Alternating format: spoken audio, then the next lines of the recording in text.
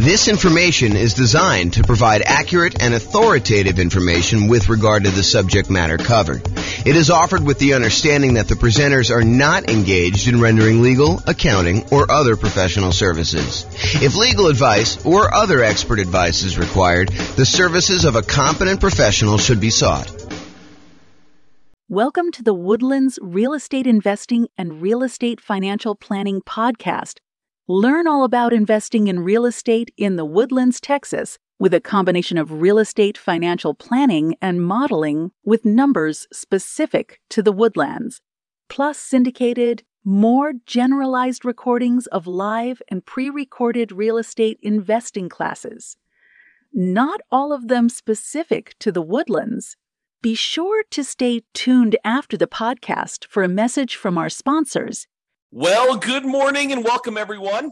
I am your host, James Orr, and today we're doing another deal analysis class. So in the previous class, I believe we did a 20% down rental property, non-owner occupant purchase, where we analyzed the deal, and I walked you through basically how to enter all the inputs on the world's greatest real estate deal analysis spreadsheet. And then I walked you through how to determine whether or not this is a good enough deal for you by walking through some of the numbers, showed you some stuff about the overrides. But today we're going to do something slightly different. Today we're going to do a 5% down Nomad property where you're buying the property, you're moving into the property, you're living there for at least a year, and then you're converting it to a rental. And so there's a couple of different things that happen when we're talking about analyzing a Nomad property that are different than when we analyze just a traditional 20% down sort of purchase. The first thing you might realize is, hey, look, we're not renting the property in the first year. So how do we deal with that in the spreadsheet? Well, the way that we deal with it is we pretend that the deal analysis we're doing is for the first year, and we make a decision based on that. And we look at it as if we could rent it in the first year, even though because we're moving into the property, because by getting the owner-occupant, the lower owner-occupant interest rate and the lower down payment owner-occupant loan, we cannot not move into the property. We cannot rent it out completely to tenants. Could we house hack and get roommates? Sure. And if you were buying like a duplex or a triplex or a fourplex, could you go and analyze this deal as if you were living in one of the units and then you were renting out the other ones? Sure. But even when we do those, a lot of times we're analyzing the deal at full capacity. When we finally move out of the duplex, triplex, or fourplex, we're going to analyze this if we have the thing completely rented to determine what the investment will look like once we move out. So with that being said, how else is analyzing a 5% down Nomad deal different? Well, one of the things that I'd like to talk about is we analyze the deal not by putting the 5% down and the PMI and all that other stuff that we've got going on when we're buying a property. What we tend to do is we tend to analyze the deal as if we put 20% or 25% down and see if this would have been a good investment property that we would have bought otherwise. Then once we've done that, we go back in and we change the down payment, we change the PMI type stuff in there, and we look at it and say, can I handle the additional lower cash flow, or in many cases, negative cash flow by only putting 5% down and having PMI in this property? And so that's what we're going to do to start with. We're going to analyze this property as if we put 20% down, and then we're going to come back and we're going to look at it when we put 5% down and see how things change. Okay? So this is a 5% down Nomad property, and I'm in the world's greatest real estate deal analysis spreadsheet. The property is going to be a $400,000 property, and we're going to buy it for what it's worth. We're not paying a premium. We're not paying above asking price. We're not getting it at a discount. Now, I'm adding software to basically do the analysis. You'll be able to see a version of the spreadsheet for buying a Nomad property for each individual city. I'm going to publish this in the podcast, and you'll be able to go and look at your city with your city's numbers and do the analysis. Realize that the spreadsheet I'm doing is generic. I'm going to walk you through the concepts, but I will add a link in the show notes that will walk you through the actual analysis using numbers from your city in the podcast, because we've got these city podcasts that we're doing analysis for, and I have the ability to go do that. I'm just writing the software so that it displays it just like the spreadsheet on the screen. It'll be like a web version of the spreadsheet so that you can go and see that. So go ahead and look in the show notes to kind of see the numbers for your city, or follow along on the audio for now. Okay, so ARV, buying it for 400. And it is worth 400. we cannot get the seller in this case to give us any seller concession. So we're unable to get the seller to contribute any money toward our closing costs. So we have zero in there. Now, remember before I told you, even though we plan on buying this as a 5% down Nomad owner occupant property where we're going to move into the property, live there for a year, and then convert it to a rental sometime after a year. For now, I'm going to assume that we're putting 20% down, and I'm going to run the numbers as if it's 20% down so that we can see what the property would look like had we bought this as an investment property. And really, that's just to kind of, check us to make sure that would this be a property that we would even consider buying as a rental, or how bad is it? And then when we switch over to 5% down, we could see just how much worse it is when we only put 5% down, okay? Because what tends to happen is the numbers tend to get a little bit worse when we put less down in terms of like cash flow and stuff like that, okay? So 20% down there. I'm also going to assume for a moment that we're only going to pay the 1% approximate in closing costs in order to close this. So since it's a $400,000 property, we're saying it's about $4,000 in closing costs. However, once I go and I switch this over to 5% down, or maybe even before I do that, I will show you what buying down the interest rate looks like so that you can see the impact of that. And I think that for a lot of folks, if they have the extra money, that is a viable solution to improve cash flow. Remember we talked about the 88 strategies we have to improve cash flow? One of those strategies was to actually buy down the interest rate. And so I'll show you how those numbers impact things and how it impacts the total cumulative negative cash flow we might have, the total amount we have invested, and then our returns. Okay, so for now, we're going to use 1% closing costs. We're not going to buy down the rate. When you buy a property, almost every property you buy is going to have something that needs to be fixed before it is ready to rent. In this particular case, I said that the property is in really good shape.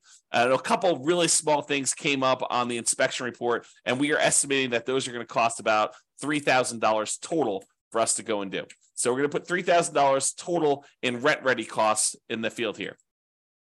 Now, the spreadsheet will automatically calculate how much cumulative negative cash flow you have when you buy this property.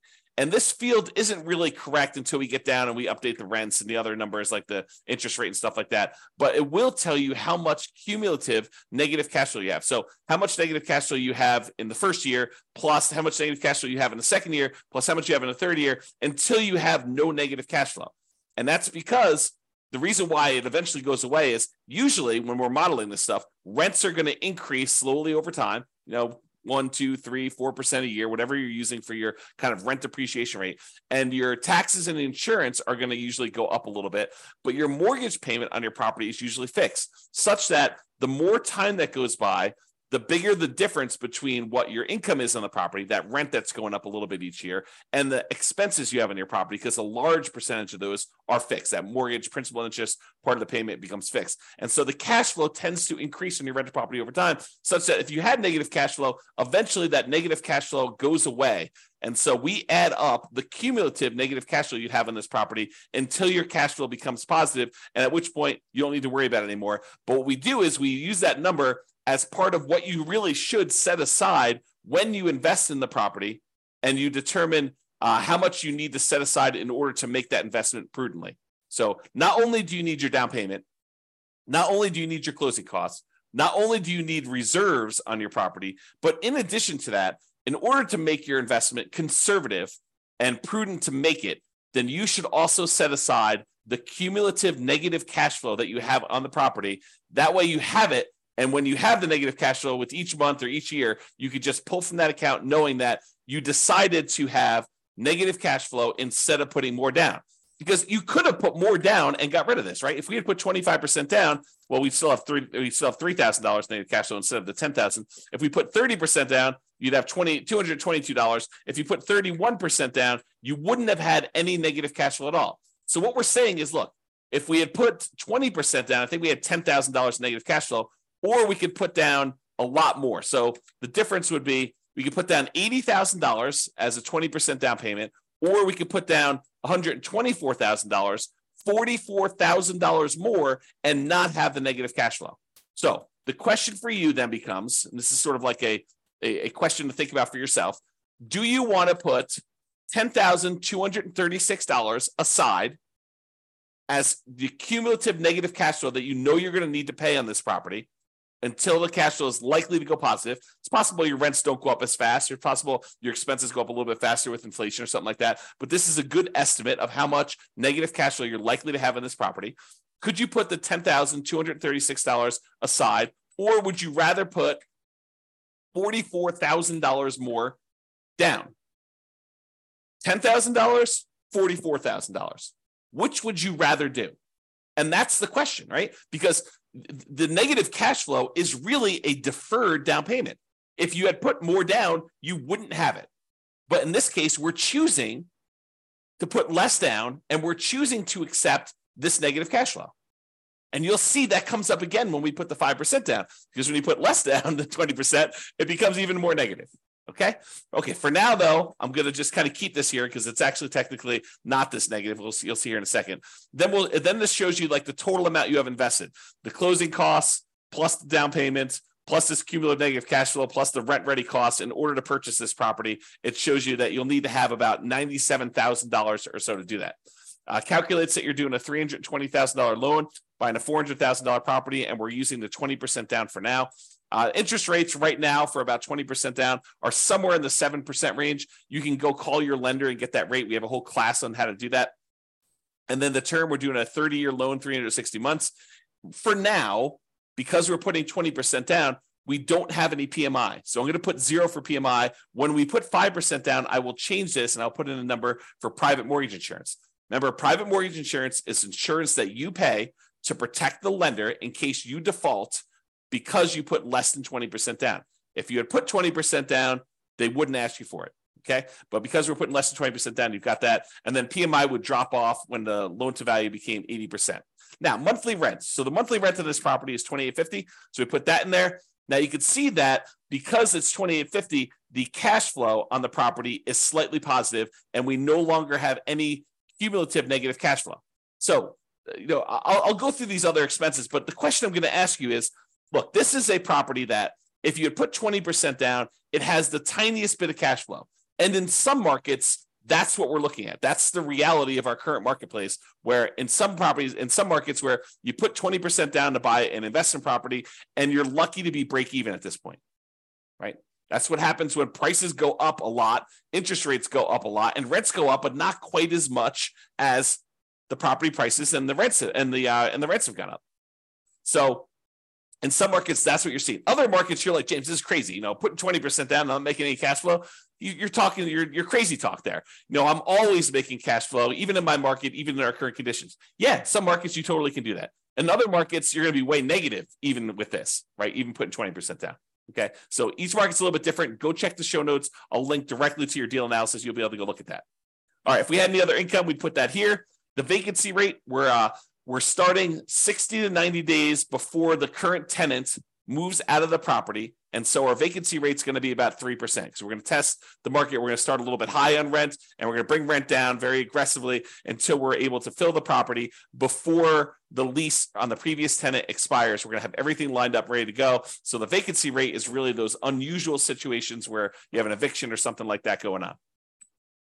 Property taxes, in this case, it's 0.56%. So we've got that calculated there. Property insurance, about $1,400 a year.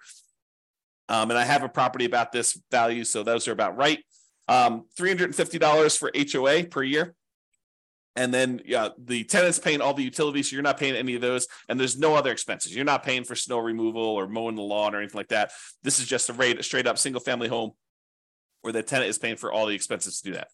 I've said 10% of the gross rent set aside for maintenance on the property. I'm assuming that you're including the CapEx in the maintenance. And so we set aside $0 extra for CapEx. This is probably not reality. You probably should be setting aside additional money for CapEx on your property. And so you probably should use the CapEx spreadsheet that we have to estimate what your capital expenses are going to be based on the property and when you bought it and how old everything else is. That's what that advanced CapEx spreadsheet does for you. And I've assumed that you're self-managing the property. If you had a property manager here, it'd be negative, significantly negative. And in this case, I'm assuming that you're managing it yourself. Then we estimate the percentage of the purchase price that is the land value, so that we can then calculate what percentage, what value of the property is your building value. That way we could use the property type, which is residential in this case, to determine what your cash flow from depreciation is, your tax benefits from owning this property, your depreciation benefits, so we can calculate a cash flow from that using your effective income tax rate. Okay. And so we have all that in there. Now that we've got all the numbers in there for a 20% down payment, we're looking at this and we're saying, look, if I were going to go buy an investment property, if I had 20% down and I wanted to go do this, would I buy this one as a rental? Now, there's all these trade-offs you're making when you're doing Nomad, right? Sometimes we could find an amazing deal, but it's not one that we would be willing to move into and live there for a year or more.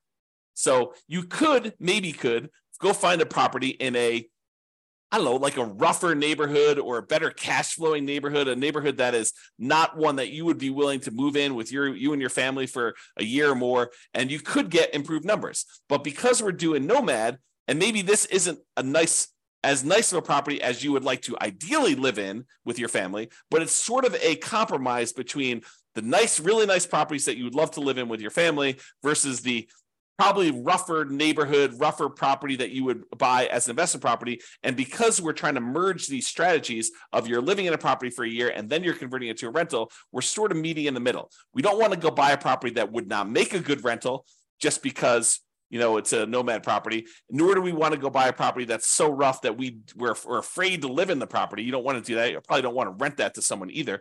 But the idea is you want to kind of like hybrid these. And so a lot of times we're looking at this property and we're making compromises. So we're just looking at this and we're saying, look, would I go buy this property? Well, it's got $21 a month in cash flow.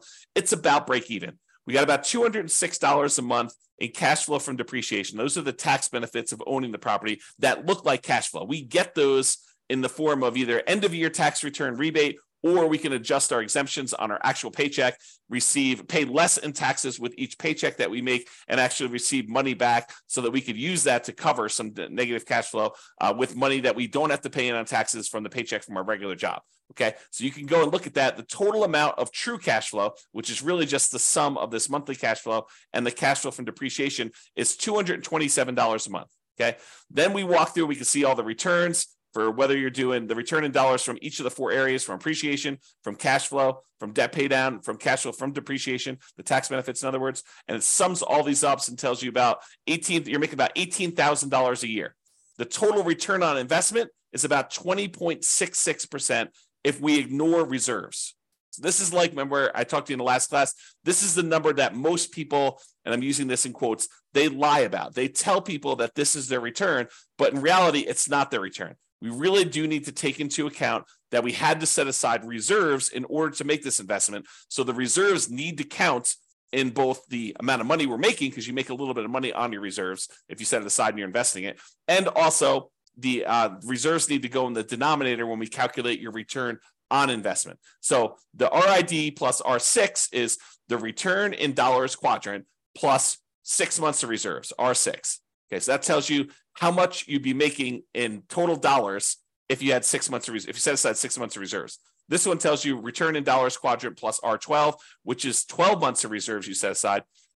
And you can see with the 6 months of reserves, you're making about $18,304. So a little bit of that money is coming from the return on reserves. And then if you put aside 12 months of reserves, it's $20,608. So you could see the total amount increase a little bit more to account for the return you're earning on the reserves. Now, when we look at the dollar amounts, either the $17,974, the $18,304, the $20,608, the returns we're getting with no reserves, 6 months reserves, and 12 months reserves, and we divide by how much we had to invest in order to, buy this property, you can now see the total return on investment when you don't have reserves, when you have 6 months reserves, and when you have 12 months reserves. So when you don't have any reserves, it's 20.66.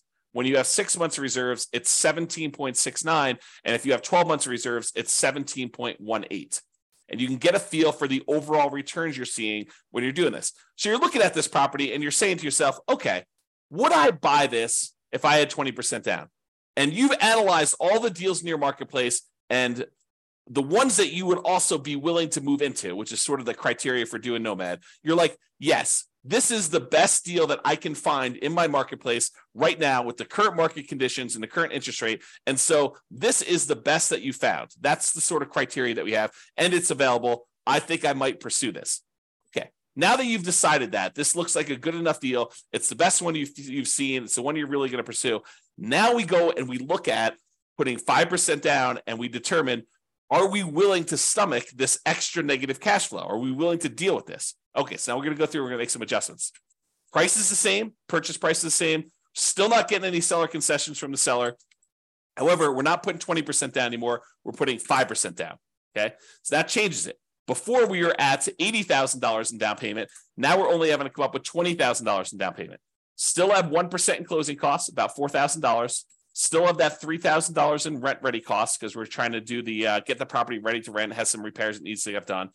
Now our cumulative negative cash flow, before it was I don't know, 10. Oh, actually, it was zero when we put 20% down because we increased the rent. But when we had the rent lower, it was $10,000, which really isn't relevant here. But in this case, it's $15,000 negative, right? If we had put, let's see where it go when it goes away.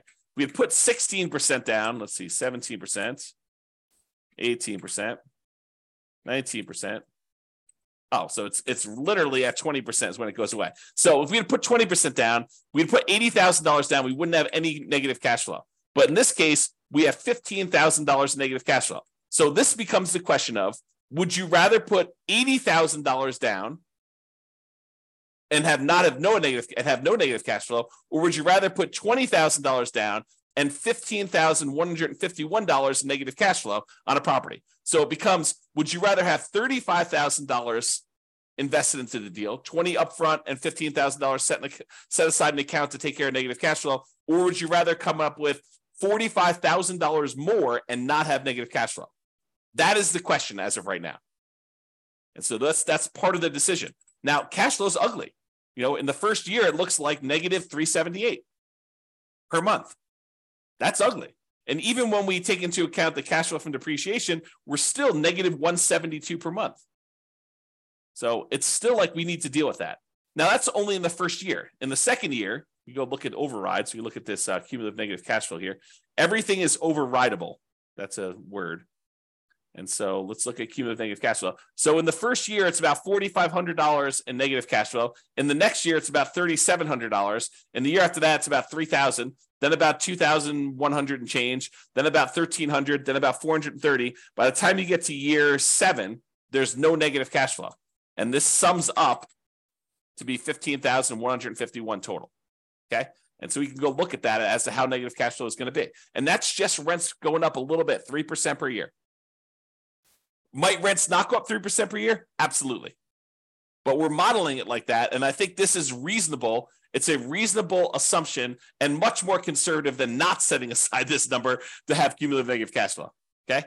So that's why we're doing it this way.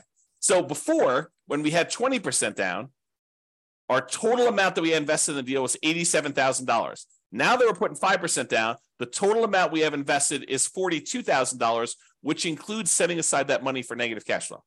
So it's less than half, okay, by putting the 5% down, if you think about it that way. All right. So the mortgage amount now, because we're putting 5% down, is $380. Now the mortgage interest rate is not 7% anymore. We're doing owner occupant, and it's probably in that 6.75 to 6.875 range for doing the owner occupant rate now with that. And we've got PMI. And PMI right now, 0.38. 0.038. There we go. So you call up your lender and you'd find out from them how much private mortgage insurance is going to be. Or we just did a class yesterday on all the factors that go into calculating what PMI is. And then we're going to do a class, I think next week or the week after that, on how to actually calculate it using a rate sheet from a private mortgage insurance company. But I went and I looked it up before class today. It's 0.38 for someone with really good credit, doing a 5% down loan, solo. So 0.38% is what we use for that. So it's about $120 a month in negative cash flow on this thing. So now our negative cash flow is a little bit higher than it was before because we changed the interest rate and now we have this PMI. And PMI is a factor in calculating the thing. So these numbers are now, I think before it's like $15,000. Now it's like $18,636. Or if you look over here, negative $467 a month or negative $261 if we take into account the depreciation, cash flow from depreciation. Okay. So we looked at these numbers and we saw all of these things here. Now realize there are several ways to pay PMI, right? We chose in this particular case to pay PMI monthly. We could have said to the lender, hey, Mr. Lender, Mrs. Lender, instead of you actually giving me a monthly rate, why don't you raise the interest rate on the overall mortgage? Give me a credit that you would then use in order to pay the PMI upfront, because you could pay it upfront as one big lump sum as well. Okay. And they may choose to do that. And they say, okay, well, if you do it that way, interest rates are going to be, 7.125, and you won't have this 0.38 at all. It'll be zero.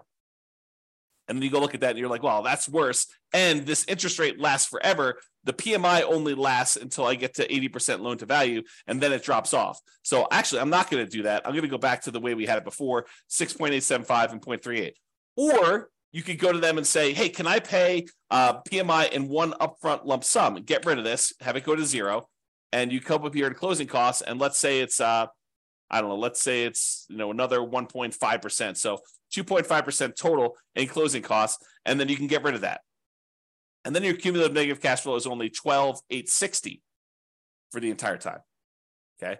And that's because you chose to pay a little bit more in closing costs here instead. All right. So you have to go evaluate which of these three you want to do. Pay upfront in one lump sum, pay monthly, or have the lender raise the interest rate, and you could actually take it in the interest rate, so it'll impact your cash flow, but it won't actually come out as a separate PMI payment. We have an entire class we're planning on doing on that, but for now, I'm going to go back and do 0.038. There we go. Okay. Now, when you go look at this, you're like, hey, look, my cash flow is more negative. My total true cash flow is negative too, negative 261. But a lot of these other numbers, they stayed the same. And when we look at return on investment, they actually improved. We now have a 28.1% overall return on investment using the one where we don't take into account reserves, the lie we tell at cocktail parties. We have about 20% here for this one and about 18.87 total for when we have 12 months of reserves.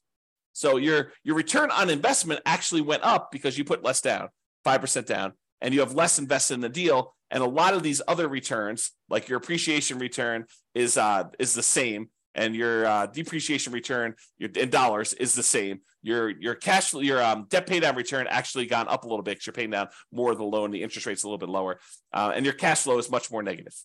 So those are how those changed if you want to look at them.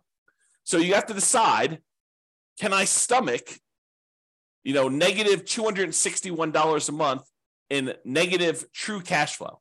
That's the cash flow after we take into account the depreciation benefit. And then you have to decide, am I willing to do that? If I put 20% down, I'd be about break even. Now I'm negative 467. And I had to set aside this $18,636 in order to handle all of that negative cash flow for the entire time. You have to decide if you're willing to do that. Or one of the other things you could do is you can come in here and you can say, look, I'm going to actually buy down my interest rate. I'm going to come up with 4% more here. 3% more in closing costs. I'm going to buy down my interest rate. And I checked before the webinar here. And for 3 points, you could buy down your interest rates for a 5% down owner-occupant loan to 5.625. Still got PMI, but you're basically able to do that. Well, that changes your negative cash flow to be negative 158.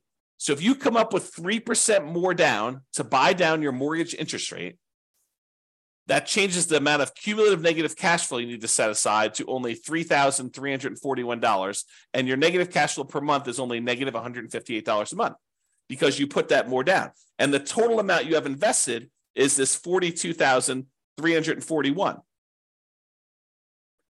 So it's similar to the amounts you had to set aside for this cumulative negative cash flow, but now you're choosing to take that money and you're choosing to invest it in buying down the interest rate. And that significantly improves your overall returns.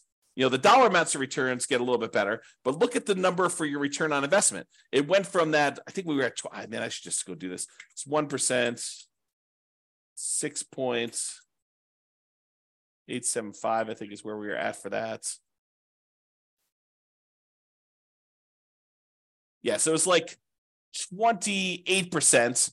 And now when we go and we do this, it's 41.52% return on investment. It's 29.95 if you look at your return, including 6 months of reserves, and 26.33 if you look at your return, including 12 months of reserves. So the return on investment that you're getting is amazing. If you're willing to put 5% down, move into the property, put up 1% for closing costs, and buy down the rate 3%, and you have $3,000 in rent-ready costs, the total amount you'd have to invest in order to do this deal is about $42,341, and that includes setting aside some money for that cumulative negative cash flow, plus you'll need reserves in addition to this.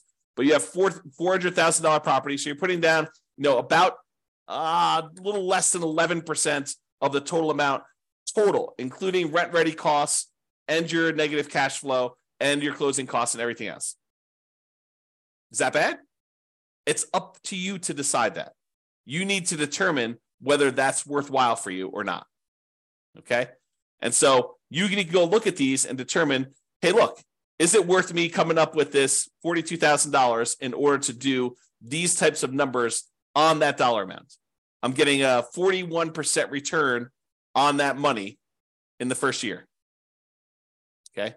And then you can go evaluate how it looks over time and all your other stuff like your equity and your cost to access your equity and return on true net equity. And you can look at your cap rate on this property or your cash on cash return.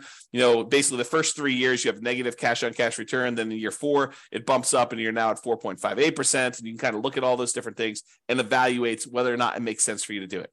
And in fact, what's interesting about this one, because you have negative $158 a month in cash flow, but you have $206 a month in this cash flow from depreciation, technically, when you combine the cash flow you're getting from the tax benefits and the cash flow you're getting, the negative cash flow you're getting by buying the property, those two combined are positive.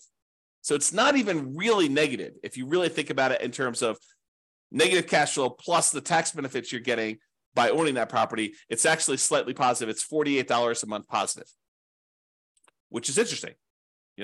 I don't know what the rate is. I didn't look it up for doing, buying it down only 2 points, but let's say that's, somewhere between, let's say that's, 6% even. You do that. So it's a little bit more negative. Returns are still pretty good, but they actually went down a little bit. Okay. So you can go evaluate that and see where you should buy stuff down. We have an entire class on buying down your interest rate. We have a totally separate spreadsheet for looking at where you should buy it down to and where it's optimal and how much it costs to do all that. But realize that really what you'll want to do once you get the spreadsheet, you figure out what you think is optimal, is run the numbers. Go put it in here and see how that impacts your cash flow, your negative cash flow, how much cumulative negative cash flow you're going to have and how long that'll last for, and then how your return in dollars looks in year one for, appreciation, cash flow, debt pay down, cash flows, depreciation, and your reserves, because you want to look at that. You need to put reserves in there. And then your return on investment for year 1 or year 2. You can go look at all the different years in the overrides. So you can go look at your overall return on investment. Here's the returns in dollars for each of the years all the way through to year 40, if you want to look at it that way. And then you can look at also your return on equity quadrants after the first year. Because after the first year, we really want to know what the return you're earning on equity is, not necessarily the return you're earning on the amount you had to invest. All right. So that's all I got for you. Hopefully this was helpful in understanding how to analyze a 5% down deal. And, in some markets, these numbers are ugly, right? I mean, if this property was, $500,000, which is probably closer to what we would see in my current marketplace, these are much uglier. Yeah, I mean, you're at like almost negative $900 a month, negative $639 after taking into account the cash flow from depreciation. But, you still got, decent returns here. This is probably, what is this return? You go look over here. It's the return from equity is 28.73. So I don't know. Those numbers still look pretty good when you kind of look at it that way, but it's really ugly. You need to have this negative cash flow side. And look at this. I mean, basically, you're buying a $500,000 property. You're going to put it when you figure out like the total amount you did. You almost have to put aside, 20% of the property with all the negative cash flow you've got. So you're putting down, almost like a 20% down payment to do it. That's pretty ugly. If you had put 20% down, go back to 1% closing costs, go back up to 7% for the loan amount, Yeah, you're almost coming in $139,000 because you have $31,000 even with 20% down to get negative cash flow. So it can get really ugly in other markets when you're trying to do this. You may have to go put, whatever it is, 31% down or 32% down in order to get to the point where you don't have negative cash flow. Yeah, a lot. Yeah, it's probably 38 or 39. Yeah. So a lot of negative cash flow, and that takes a lot to overcome. A lot of deferred down payment from not putting enough down. All right, so that's all I got for you. Hopefully you enjoyed this deal analysis and seeing how it changes when you're analyzing just a regular 20% down deal to now when we're doing 5% down deals. We will continue in this series of analyzing different types of deals. I think I want to do, I don't know if we're going to do free and clear next, buying a property where you're buying it all cash and show you how that looks. Or buying a property that's new construction and how some of those things are different. I'm not sure which one I'm going to do next, but I plan to do a whole series of these and cover a wide range of situations so that you can see how we might analyze these different deals. That's all I got for you. Hope everyone has a great day. Bye-bye for now. With home prices up, mortgage interest rates up, and rents up, but not quite enough to counteract the higher prices and interest rates, cash flow on rental properties in the Woodlands is harder than ever. Book a call with the Real Estate Financial Planner to apply our proprietary 88 strategies to improve cash flow on your rentals. See the show notes for a link to schedule your call and improve your cash flow today. If you're a real estate agent, lender, or professional in the Woodlands that wants to help our real estate investor listeners, consider reaching out to learn about collaboration opportunities with this podcast. We'd love to add more value to our listeners by having you assist our investors buy, sell, and finance their real estate investments. See the show notes to schedule a call to discuss collaboration opportunities.